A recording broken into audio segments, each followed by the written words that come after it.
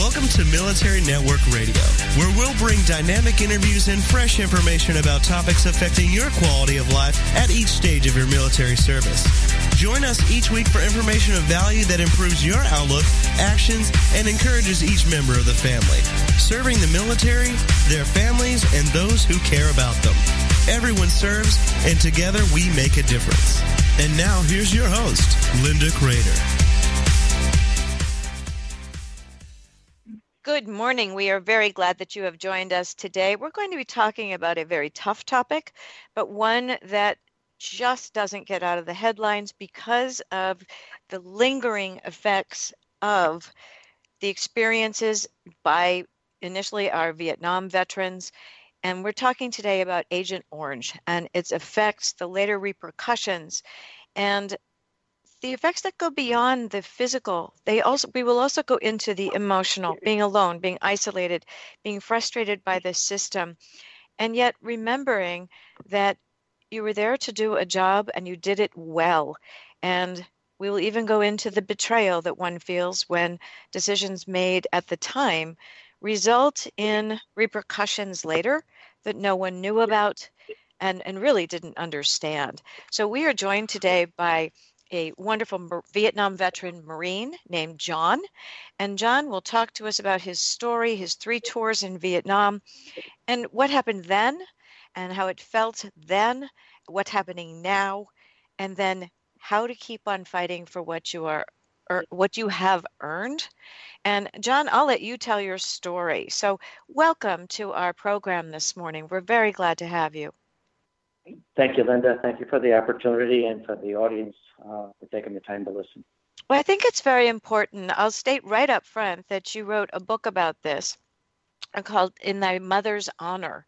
And I think writing is often a catharsis in terms of being able to express what you went through, what you felt, where you went, your experience, and it helps others. And I think it's remarkable that veterans go on to help their fellow veterans long after active duty service. And I think that's what you're doing here today. So let's start when you joined the Marines. Tell that story, please. I joined the Marines in 1965, and I got out November 29th of 1968. And you served 3 tours? I did 3 tours in Vietnam. I went there when I had 10 months in the Marine Corps. I was a Corporal E4 at the time, which was a very good achievement. And I went to Vietnam, excuse me, and basically stayed there until just before I got out. Vietnam feels like a different war than the current ones we are fighting now. One was desert. The current ones are desert and mountains. And Vietnam was jungle and moisture and the Viet Cong and all different kinds of, it was a body count war. And it was very close and very personal. Can you talk about what it felt like? How old were you in 65? When I was 19 when I joined the Marines, 20 when I went to Vietnam. Wow. And you knew what you were getting into, or you did not? Well, I joined the Marines because out of high school, I had a offer to go to college on a scholarship. Mm-hmm. I turned that down and started working for a while. Got a draft notice, and about everybody around me, I grew up on the south side of Chicago, mm-hmm. was getting drafted. And I felt they all seemed to be going to Vietnam. If I was going to go, I joined the Marines. It was just something I felt I needed to do if I was going in. And that was my choice to go into the Marines at that time. And then once I got in, finished the training, went through my special schooling, my what's called MOS, which is mm-hmm. what you're going to be in the Marines, was nuclear, biological, chemical warfare. It's called 5711. But you have no idea when you're going to Vietnam what it's really like. I unfortunately grew up watching a lot of the John Wayne movies and the old World War I movies, and right. A lot of that stuck with me. And I just felt that was something I actually felt I was dreaming about, being in combat, and I had to find out if that was going to be my line.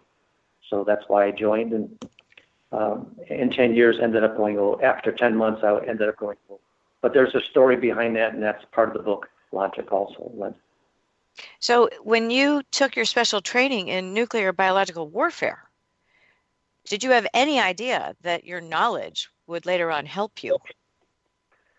Well, when you're doing any training in the Marines, I'm sure in any other branch of service, you have no idea what's going to come up, what usage it would be. But when you get there, you learn the hard way. You learn by what happens today, what happens tomorrow. Mm-hmm. There is, unfortunately, at least in where I was, there wasn't much planning. It was you're dropped off here for 3 days by chopper, picked up, and then maybe back somewhere else for a few days, and then dropped off again for 3 to 5 days. And that was my life. Everybody's life was different there. Mm-hmm. So while I always carried the chemical packs on me to either detect or place, I never actually had to use them, but they always around my waist. So it was a training I got, but your real training in the Marines is your boot camp and your infantry training. All Marines are trained to be infantry, right. And that was what your life, and that's what you lived on, and the goal was to make it home. Now, I haven't talked to too many Vietnam vets who did 3 tours. Each one had to feel very different. How long were you home in between? I never came home. You never came home? Never came home. No. I was there from when I went until I came home. You just stayed. My original tour, they told me, was 9 months. Okay. And then I had a chance to go home or to extend a stay there for another 9 months. And I took that extension. And then when that tour was up, I took another extension, and it was a 6-month extension. Now I have to ask, because it's an obvious question, what made you take the extensions as opposed to go home and get out of that nightmare? To get even.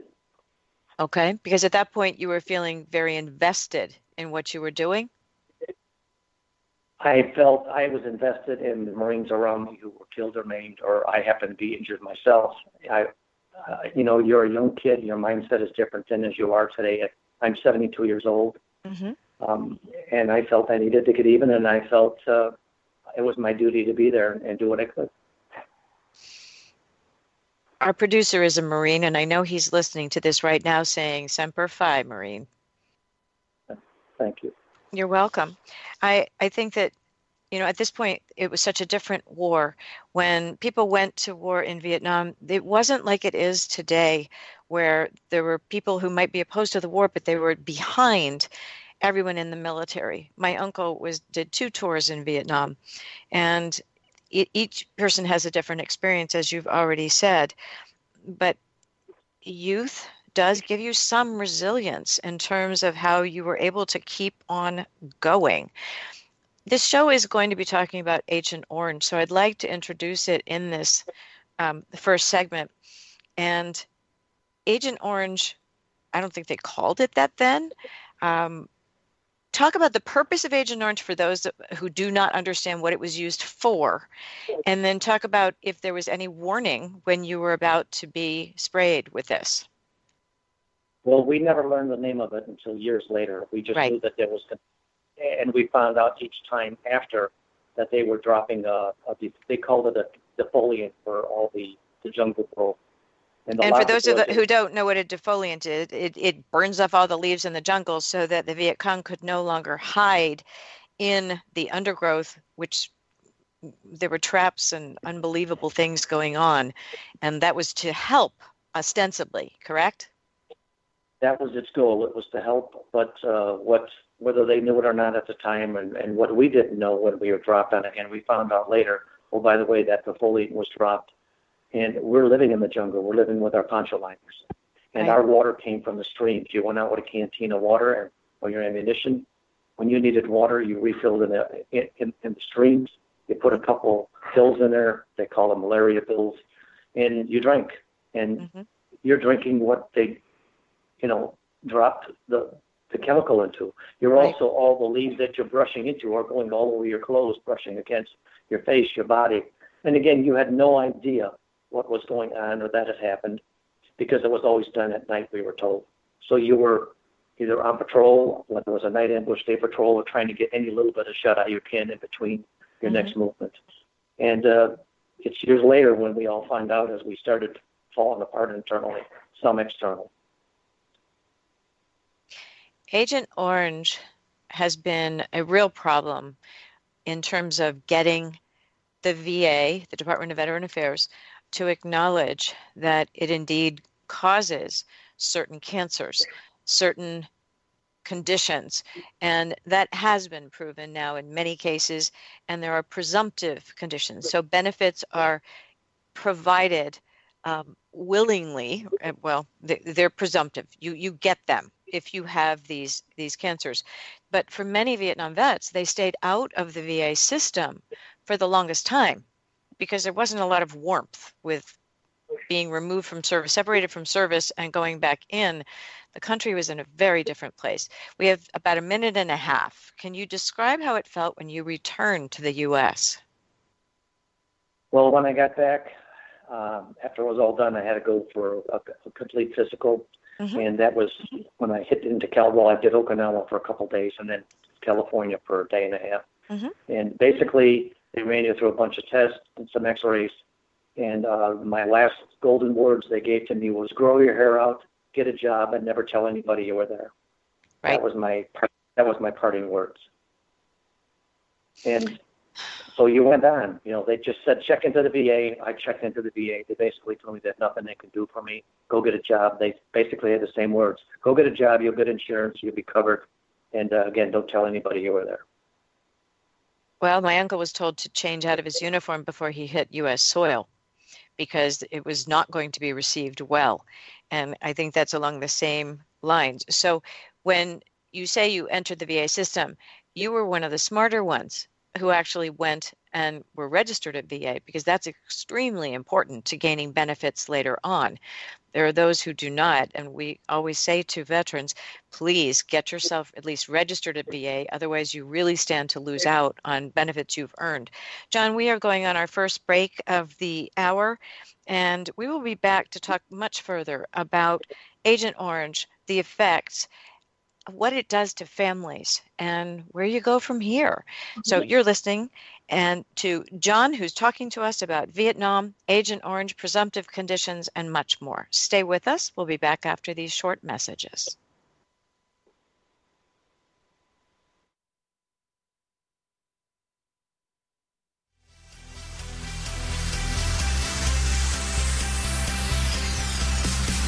We're Military Network Radio, and we'll be right back after these short messages.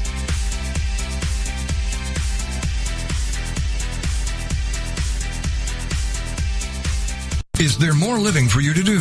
Yes. Start living inspired. Be here for Living Inspired with Tricia Goyer, Thursday afternoons at 4, 3 p.m. Central on TogiNet.com. Tricia will dig deep into topics that matter most to women, inspiring women to make a change in their own lives and to make a difference in the world, and maybe even deep within their own hearts. Tricia is a wife, mom, speaker, family expert, and author of 24 books. For more information on Tricia and Living Inspired, go to her website, TriciaGoyer.com. That's TriciaGoyer.com. Tricia's vision is to be the voice of hope and possibility for women of all ages. Her intention is to serve ordinary women by encouraging extraordinary things with God's help. Tricia expresses real life, real hope for real women. Is there more living for you to do? Yes. Start living inspired. Living Inspired with Tricia Goyer.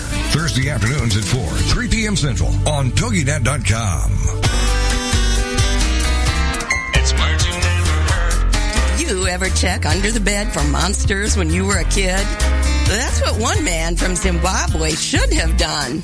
When Guy Whittle retired for the evening at the Humani Lodge where he works, he had no clue that an 8-foot crocodile was sleeping under his bed. He got out of bed to eat breakfast and heard one of the housekeepers scream. What's a word for the fear of reptiles? Herpetophobia. Mr. Whittle said that he had previously been sitting on the edge of the bed with his bare feet dangling just centimeters away from the 300-pound croc. Maybe crocodile noses aren't that sensitive after all. What's another word for smelly feet? Podobramidrosis. To use a term from Shakespeare, these two were strange bedfellows. It's words you never heard. I'm Carolyn Davidson, and you can have fun challenging your words you never heard vocabulary with my free app, Too Funny for Words. Welcome back to Military Network Radio, serving the military, their families, and those who care about them. Together, we make a difference.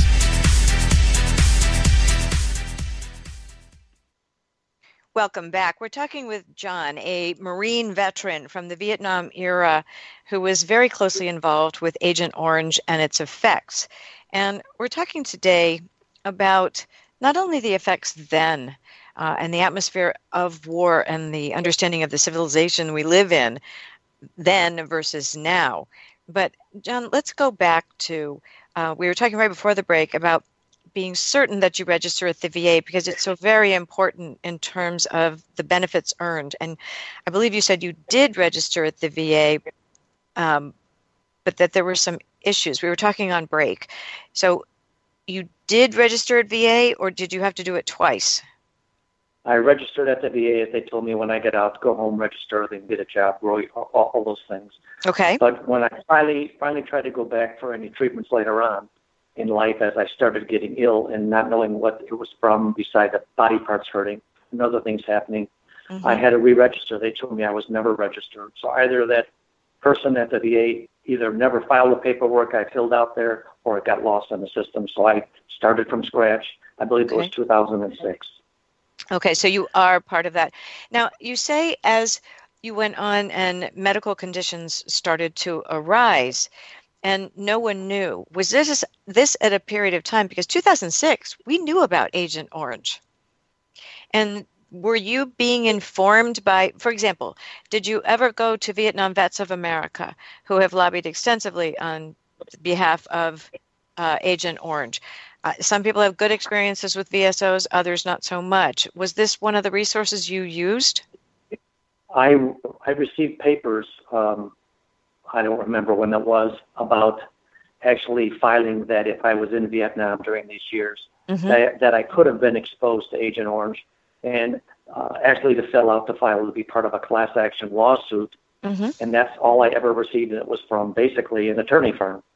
So I filled out the years and everything. I got back a letter stating that I was there and all that. I was going to be added to that grouping, I guess. It's called a registry, right? Yeah, that was the only notification I was ever given from anybody prior to when I started having internal issues in my body. So I'm guessing from what you're talking about is that you began to do the research on what was wrong. Something was causing this. And, you know, at this point, were you getting service-related benefits from the VA? I was getting nothing.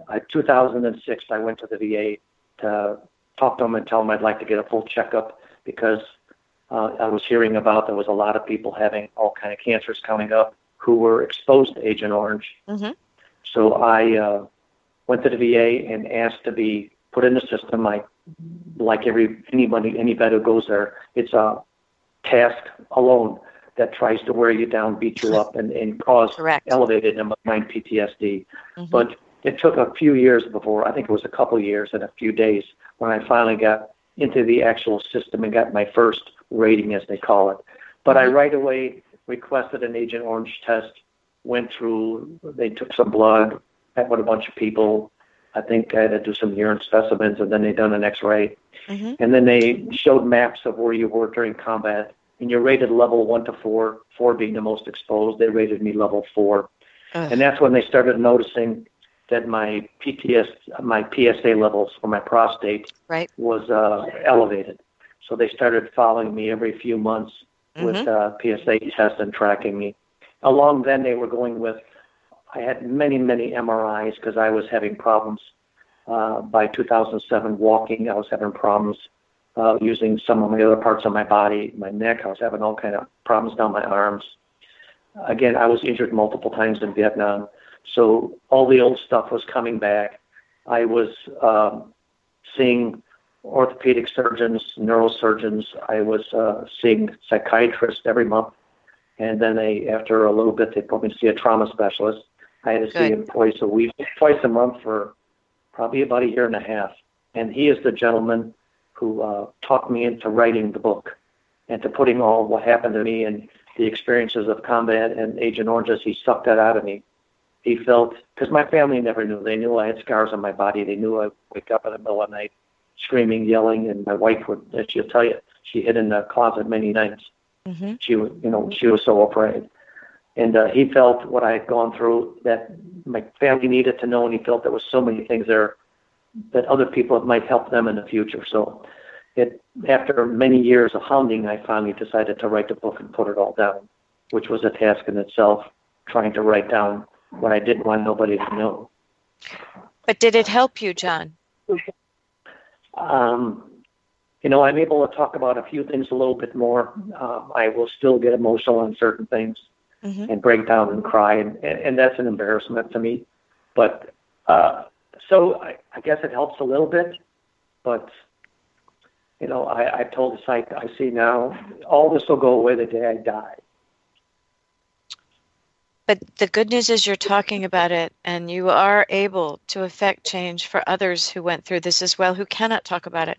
There are some people who swallow the injustice, the PTSD, the isolation, the frustration, and you can die from the inside out, if you know what I'm saying, emotionally. So thank you for being so courageous and sharing this.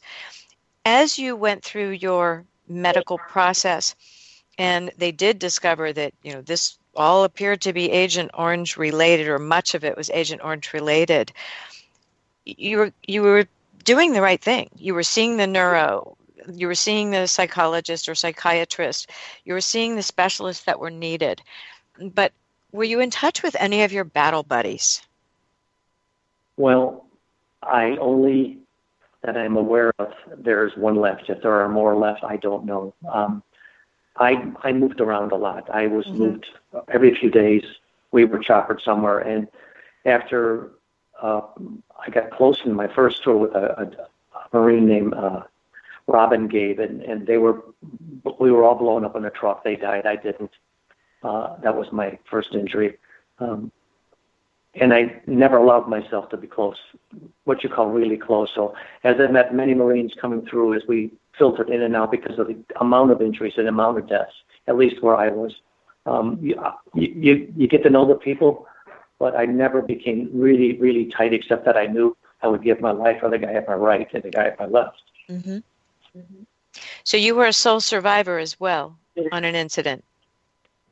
There was a few more that day survived, yes. I wasn't sole. Two died. Robin Gabe died, and there were four others of us. We were injured. I was the only one who was, by my choice, capable of staying on. The rest were medevaced out. But I stayed because of my choice. Again, the reason I stayed and what happened and what I did at that time, rather than, I prefer not to get into that detail, but it's detailed in real depth in the book. Okay. And I would have a hard time talking about it. All right, that's fine. We don't need to go into that. I think what you're talking about, though, is courage and honor. And I know your fellow Marines were appreciative of that, as well as leadership. So as you're going through all this, you went through the VA lawsuit. I believe you also said that you placed a personal lawsuit. No, the Vietnam, the Marine, well, every serviceman who had Agent Orange, at least an attorney firm, I was contacted, and they filed, I guess it's called a class action lawsuit on behalf of veterans of Agent Orange. And it had nothing to do with the government. It was strictly with Dow Chemical. I think it was, I don't remember the other chemical. That sounds right. Name. And in 1993, there was a private award to all the veterans of Agent Orange cancer for pain and suffering. Okay. And the next day, our government took that money. They were not even part of that lawsuit. Took all the veteran Agent Orange vets' money and said, we will now give you care, any related to Agent Orange injury for the rest of your life. They had to give us care anyway as part of being in the military. Anything that happened to us. So no cash award was made. Oh, it was made, but the government took it. It was millions and hundreds of millions of dollars. And that was for the Agent Orange vets suffering from cancers. And then, as you would get the cancers, then you would get your fair share. Like you hear about this mesothelioma. When it finally hit you, you come in and you got whatever based on how bad it either beat you up or killed you.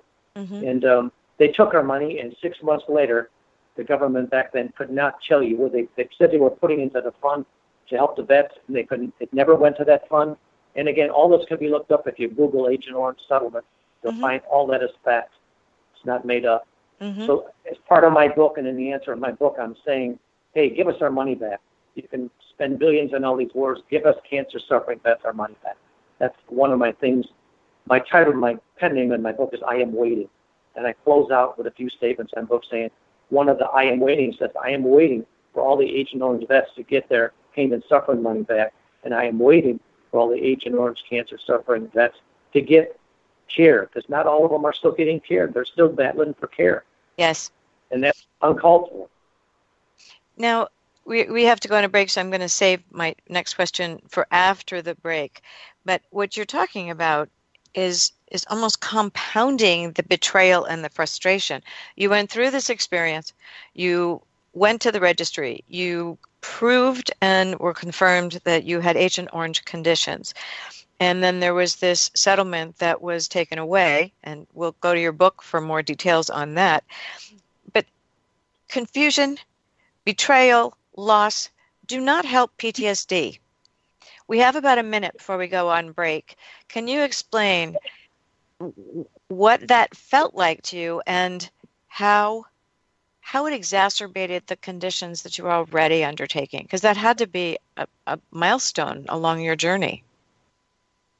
What either the military or the VA either doesn't care or never thinks of is that any time they reject you, especially for something that's common sense as the veteran sees, it goes back and just brings back every member related to, in this case, my time in Vietnam. So when they refuse telling you weren't there or you don't deserve this, you relive everything you went through. So that PTSD just compounds. You have more sleepless nights, more anger problems. Some go to the drinking and drugs. So all they're doing is compounding everything that you don't want to happen. You're trying to recess it, and they're bringing it out of you with their, I'm calling straight up ignorance. I'm not going to disagree. I've heard it from too many vets of every era, and we will go on our break. We're talking today with John, a Marine Vietnam veteran, talking about Agent Orange, the process that followed, the book he wrote, In Thy Mother's Honor, and explaining where we were then, where we are now, and how this affects families. And we'll come back after the break and talk about families and relationships and the effect afterward. We'll be right back.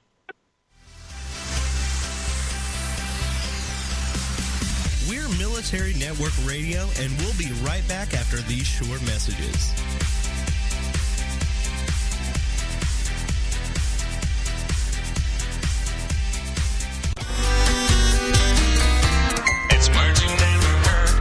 Emergency room nurse will tell you they receive some weird and wild calls. I used to be the night ER nurse at Hennepin County General Hospital in Minneapolis, and remember getting a call from someone who was worried about if it mattered or not if their belly button was an innie or an outie. It doesn't matter, but if you're an outie, you are definitely the minority. Still, that's good news because you don't have to worry about a little problem that people with innies have.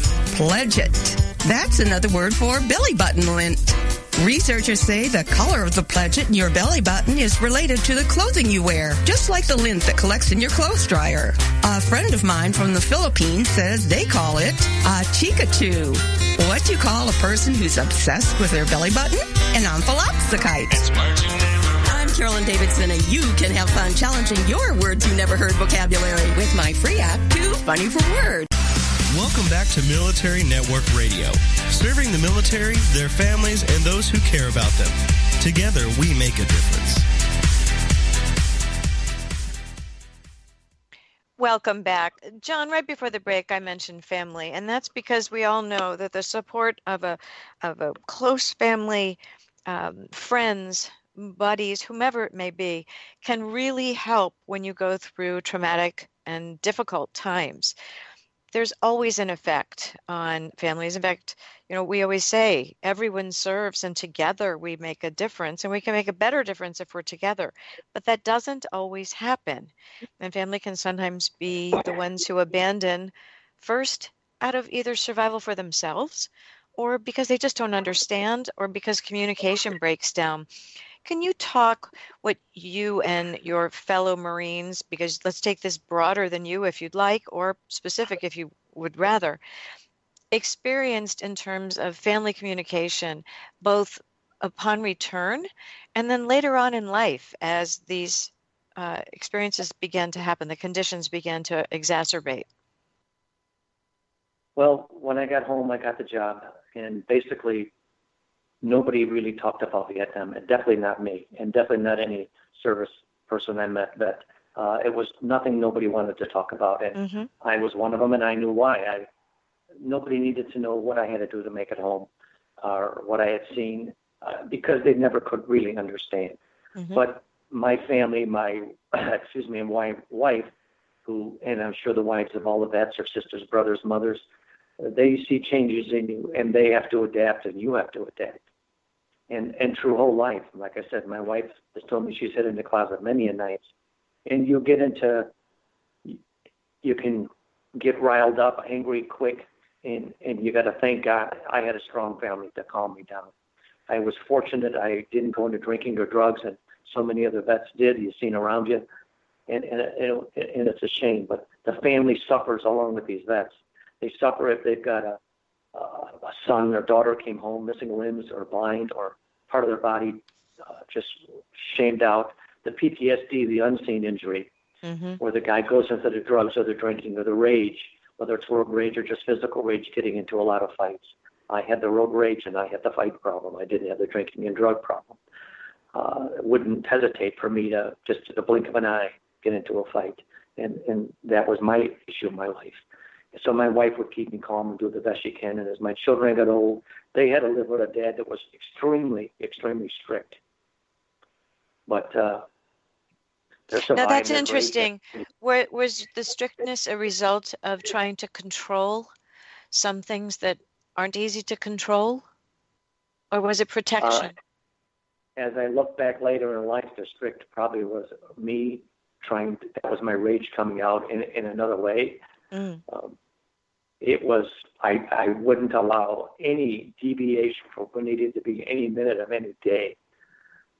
And to me, that was maybe how if they lived that perfect in my mind, they would have go through what I went through. Okay. At least as I look back through it, that's how I look at it. But, as you get older in life, if we mention Agent Orange, I've had multiple surgeries because of Agent Orange. I had prostate cancer. So they removed my prostate, my nodes, my nerves. So I'm walking around with 3 weeks with a pee bag on and a hose out of my penis tied to your leg. And for the first week, your wife is there emptying those pee bags, in my case, helping out, because you physically could not bend over to reach to get it because of the pulling internally on you. And then you got to go through the diapers and pads and 8-9 times a day peeing out yourself. Going to sit down and all of a sudden it just blasts out, and then you got to clean everything around you, clean yourself. And she was there for support. Your children, how do they react today with all the much greater knowledge base that we have about what Vietnam vets went through and the effects of Agent Orange? Do you have discussions with them, or is this something that you don't discuss still? They've learned. Just actually, my wife and my children actually found out about all my injuries and everything. They knew, they've seen the scars, they've seen how I was, but it was never talked about. When I wrote the book, and just before that is when they started finding out about how I got the injuries and all I'm going through now. So it's not talked about. No, it still isn't. It still isn't. Did the book enlighten them in any way? Are you aware? I would say it brought them to light. They've always had respect for the military, even given the deeper respect.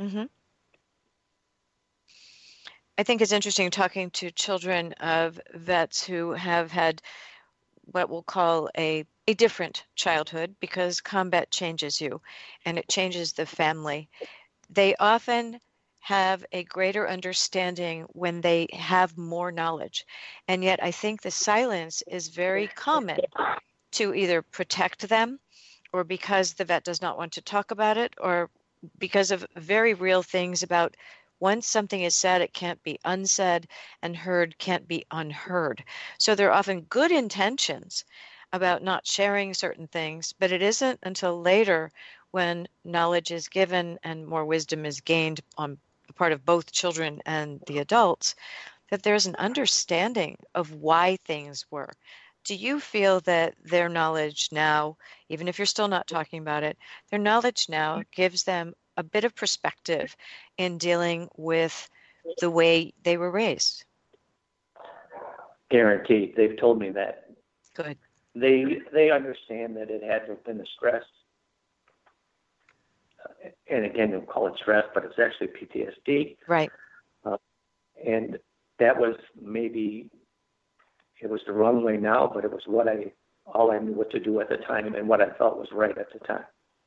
But they understand that, and they know the best thing for me is to keep me busy physically, keep me busy mentally. Mm-hmm. Now, they all don't live around us anymore. We're in a retirement community, the wife and I.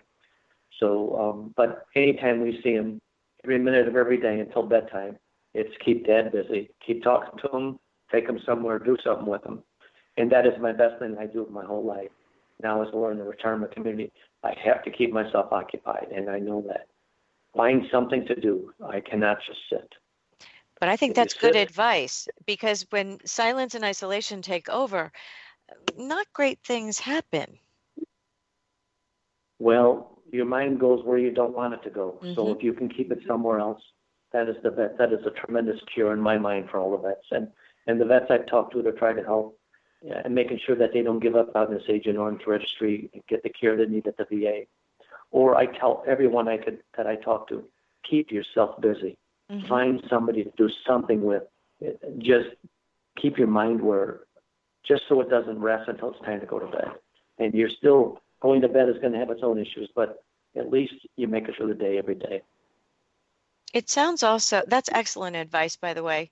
And it sounds also as though the psychiatrist or psychologist, I'm sorry, I don't remember which, who encouraged you to write the book really knew what they were doing. Because by putting this out in front, you are helping others. You are back to serving. It's just a different way of serving. Do you ever think of it that way? No, I know it was a trauma specialist beyond a regular psych, and I had to go to the extreme. They have me listed as extreme combat extreme PTSD. Okay. And I'm required to go the rest of my life, as they told me many, many times. So I followed the rules because they said if I stop, they'll put me away for 6 weeks. So I don't want that. So I keep going to every time they tell me whether I go in the next month or the next 6 weeks, I show up and I do what I need to do to keep my family together, just the wife and I right now, and visiting the kids.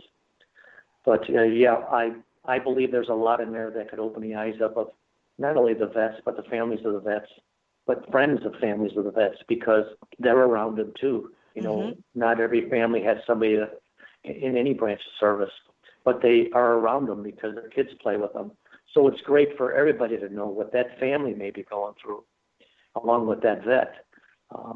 Because you're trying to create a life with your families, with them doing things. And when you see that vet getting a little hostile, or maybe one night he gets drunk or rowdy, maybe give you a better idea of what he may have gone through, give you an understanding. Mm-hmm. And no vet's ever looking for pity. Oh, no, never. And that I can pretty much say that unequivocally. They really are not. But understanding can go a long way. So can compassion without the pity, as you said. But it's important that people are aware of what does go on and how to treat things. You said you have a rage issue or a quick trigger anger. That's not uncommon either. But clearly you have learned to manage it in a way, or to be aware of it. And oftentimes that's the most valuable part of all. Once you are aware that you have this, it's important. But I think the fact that you've maintained a relationship with your children speaks volumes to the fact that your actions and words may not have matched one another, but they could see through it that you intended well. And that means a lot. Yes, you know, again, Linda, I take every day for today. We plan ahead to be places, but basically we live every day for what we can make of it. And the kids have, when they can, they do what they can, say what they can. And, you know, there's sometimes as a vet, you just want to be left alone too when you get a little riled up, mm-hmm. or you want someone there talking to you. But sometimes it's time give you that 15, 20 minutes, half hour on your own, because you need to straighten yourself out internally so that you can meet with them, meet with the neighbor. And any little thing can set you off. Choppers, helicopters is my biggest set off. Mm-hmm. I hear a helicopter, I go into a zone, because that's what took me everywhere I went, whether it was every 3 days, 5 days, 7 days. I there's no doubt I was choppered into some kind of something well over 100 times in my tours there. And, combat is not every time you're dropped off somewhere, but you never know what time it's going to be and what it's going to be and to what extent or what extreme. So that is my number one trigger. Mm-hmm. If I hear helicopters or I see somebody arguing, I right away think I got to be over there finding out what's going on in case I need to help somebody. And I'm an old man, and I still think I'm going to go over there and help two big kids fighting or something. And, silly, but that's my mindset. Get over there in case I don't want nobody hurt. Chances are good you could break it up and make it happen, because I have no doubt that you command respect. What I love hearing, though, is that you are giving tips in terms of how to cope with this. You're right. Sometimes talking it out is not the best thing. Sometimes writing it out doesn't help. Sometimes being quiet to manage it is very, very important. And I think families need to know that too. Being given a safe, quiet spot to just regather yourself is very, very important. And so often, and this is, women are guilty of this more often than men. We want to talk things out. And sometimes there is a time for silence and a peace that can be found in silence while you manage the issues, because heaven knows you managed 3 tours in Vietnam. You can manage this too. So we are going on our final break of the hour, and we will come back further and we'll talk more about ways of coping, and ones that worked, ones that you found didn't work for you, and suggestions you may have for our current vets and your fellow Vietnam vets and all those in between, because combat changes people. And coming home and family relationships and communication is different in every single family. We are listening to John talking about Agent Orange Vietnam, the effects of combat then and now. We'll be back right after these messages.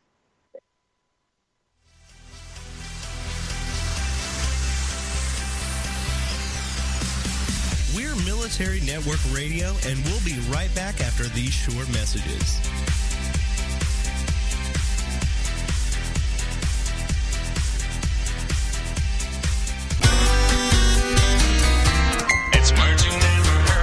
Have you ever found yourself on an airplane seated next to a nonstop talker that you really don't have anything at all in common with? When I fly, I usually want to catch up on my reading and not have to listen to an expladorator.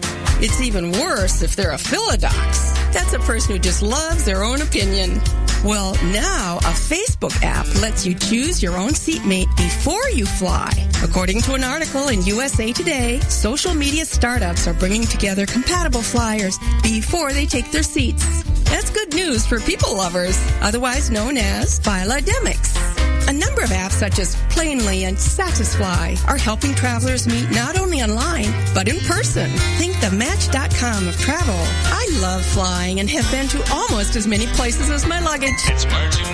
I'm Carolyn Davidson, and you can have fun challenging your words you never heard vocabulary with my free app, Too Funny for Word. It's the Fitness Minute with fitness expert Annette Hammond. Did you know that the average teenager drinks twice as much soda as milk? Since 1983, sugar consumption in the U.S. is up 28%. Why is that? There are several reasons, but one of the most common is soft drinks. 20-ounce beverages have become the norm, and it's not surprising to find that 43% of our sugar comes from drinks. Sugar is blamed for poor nutritional diets. USDA data shows that people whose diets are high in added sugar eat less calcium, fiber, iron, protein, and many other important nutrients. Fat-free foods are also a culprit. Since sugar is fat-free, many people tend to think it's okay to eat as much as they want. Remember that just because a food is fat-free does not mean that it's calorie-free also. For the Fitness Minute, I'm Annette Hammond. Welcome back to Military Network Radio, serving the military, their families, and those who care about them. Together, we make a difference. Welcome back. John, as you returned from Vietnam and you learned how to reintegrate into society and your job and your family and raised children, etc., I imagine along the way there were ways of coping that you tried or people told you about that worked and those you kept, but there had to have been other ones that you tried and didn't work. And, again, I emphasize that coping is a very individualistic skill. These days, we use what we call CAM, complementary and alternative medicine, to help the VA evidence-based projects with PTSD and TBI and other conditions. Did you ever try any of those? For example, the riding and horse therapy, or drum circles, or music, or journaling? The things that they're talking about now, meditation, yoga, acupuncture, they weren't available then, but they are now. Did any of those were they suggested to you, or did you try them? And what happened? None of those that you brought up were ever suggested to me out of all my treatment. None of them? Ever zero. Since 2006, none of those were mentioned to you?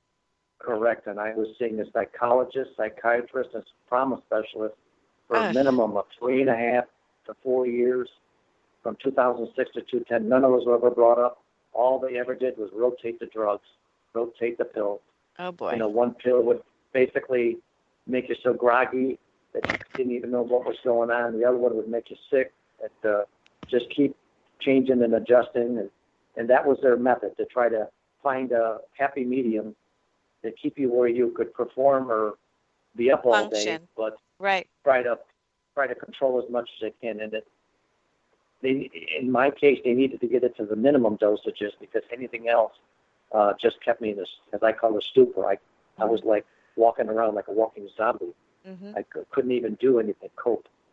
So they either put you out but I'm on it. Well, basically, none of those were ever brought up to me.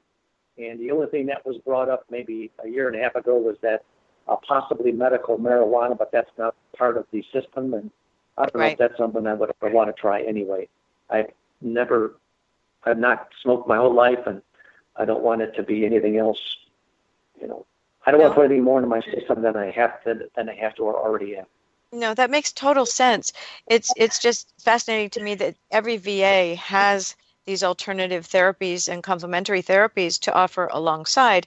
And those who have tried them often report that they get much more peace and solace and better benefit out of their cognitive-based therapy, their psychotherapy, etc., by doing something that's enjoyable to give them a different kind of calm and a communication. Especially I hear this with the equine, the horse therapy, or fly fishing, or being outdoors. I mean, those are the kinds of things that seem to help. Some prefer to go play golf, which doesn't sound like a possibility for you, but yoga or meditation or journaling. You basically did your own journaling when you wrote your book. But we do encourage veterans to look into that and ask the VA. Unfortunately, there's very little proactive information coming out, and that's why we do these shows, so that people even know to ask about them. I want to make sure we have time to talk about why you wrote this book, the name of the book, why the title, and what you feel are some takeaway messages in the book that are very important for Vietnam vets and today's vets to learn. So take it away. Thank you. Again, I wrote the book because my trauma specialist felt that, my family and needed to know all that happened to me and what was still going on with me and why. And then also it could help so many other vets out there understand what another vet went through, and so many ways it could relate to them, and how I coped, how maybe it could help them get through. I titled the book in my mother's honor because prior to my going to Vietnam, my mother was 8 months pregnant. My father died on the spot, had a massive heart attack, died at work. Mm. When they called her, she passed out, fell on her belly.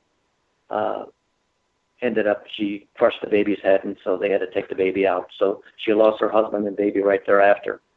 And 2 months later, I come home and said I was going to Vietnam. And she naturally said, I can't go. She couldn't hear losing another person. Mm-hmm. So I basically told her she would never hear that the Vietnamese did Cong anybody, that they had ever hurt me, or that she would ever hear that I was killed. So while I was over there, I was injured multiple times. Each time I was injured, as I told you about the truck with Robin Gate, when a rocket hit us, I refused treatment from the corpsman. I took care of myself, took the morphine pills, taped myself, sewed myself in other instances, and went back on. And because they told me if they touched me, then they would fill out a log, and I would be reported to my mother. Someone would show up on my mother's doorstep, and I felt that would kill her. So with each of my injuries, I, in my own terms with the corpsman, and the one time a doctor, told them they weren't going to touch me and why. And each time they did give me what I need, and the one corpsman stood there and sort of guided me through.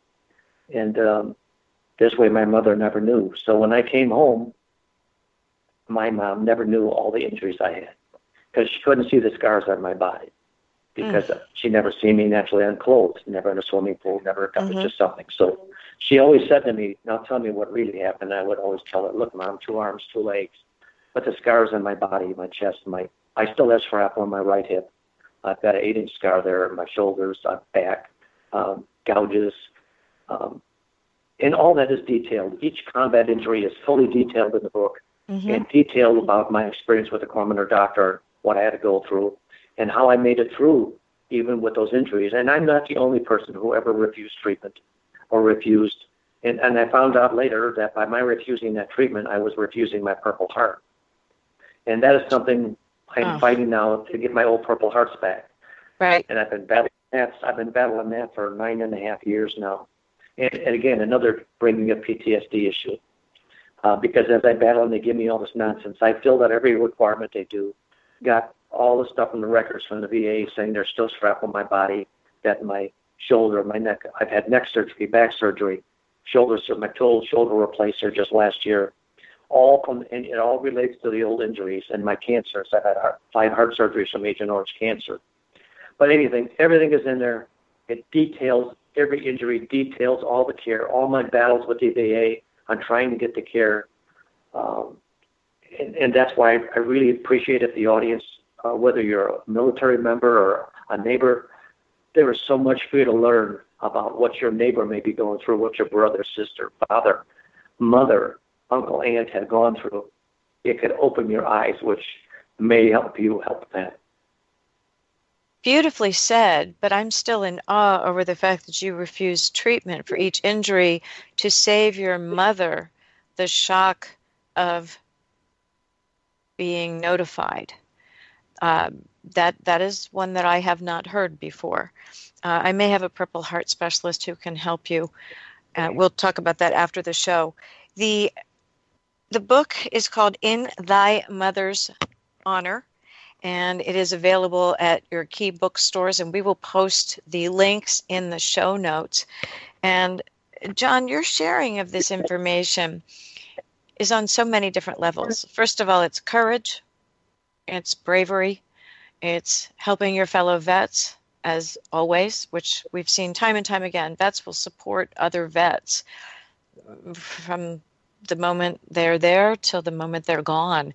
And it's truly wonderful. Tell us what you'd like people to take away from the book beyond the knowledge. What would you like to see, if you could wave a wand, what would you like to see people experience after reading your book? I'd like them to see and experience, if they don't have respect for that, have that, get more if you have it. Again, we're not looking for a free meal. Excuse me. You're looking for understanding and compassion and an understanding of what an entire generation of men went through. Men and women, but fewer women than men. And I'm not trying to put words in your mouth, but I believe that we don't understand what went on in Vietnam as much as we are connected today, where you can't turn on the television, you can't go on the internet without seeing something that's happening today. In fact, you're inundated with information. But at that time, you were not. And it was a very different country you returned home to. And thank goodness we do have today a lot greater understanding of at least the respect that's earned through participation in service. So John's book, again, In Thy Mother's Honor, thank you to your trauma specialist who encouraged you to write it. And thank you for having the courage to share it with us today, because I think that this will help more people than you know. And we always like to say that everyone serves, and together we make a difference. And by letting our audience know, I think you really have opened eyes to what goes on. I also would say and ask you, the VA, you can work through the VA if you persist. Any other words you'd like to add on that about persistence and keeping at it to make it happen? You can't give up. It seems their mindset is to give you to give up. If they keep rejecting you, that you'll finally say, I'm not going to fill this paper out anymore. And it's like they won. And I've heard and seen it printed somewhere that they were getting bonuses by how many claims they didn't process, meaning how much money they had saved, and that's how they got their bonus. And that was shameful to hear. So don't ever give up. When you're filing for a claim, whether to get on the Agent Orange registry so you can get that care, or just total care for your body, for your time in service, no matter when it was, whether it was during a combat time or not, or whether it was in combat, don't ever give up. And Linda, if you don't mind, one other point you asked about my book. Points I'm trying to reach out, one, let's say, on a selfless thing for me, but the other is I'm trying to reach out and hope if enough people read this book, if it's not them, they may know somebody who can help go back to this Agent Orange settlement and maybe get that brought back to life for all the cancer suffering vets. And in my case, maybe somebody knows somebody who can help me. I'm trying to recover my Purple Hearts, and I found out while I was in Vietnam, I was also promoted to sergeant from corporal, and I have all that paperwork, and I've got copies of this in the back of the book. There's copies in the back, 10, 12 pages of showing my promotion, showing that there's shrapnel in my body, showing x-rays. John, I am so sorry. The show is ending, and we're going to have a hard stop, and I will contact you about the Purple Heart Contact. And thank you so much for sharing your work in Thy Mother's Honor. We are grateful to have had you on today. Thank you so much. Thank you. Thank you for tuning in today to Military Network Radio. You can find our show at our website, www.toginet.com/Military Network Radio. Also, www.militarynetworkradio.com. And in iTunes under Military Network Radio. Join us next week when we bring you another program to enhance your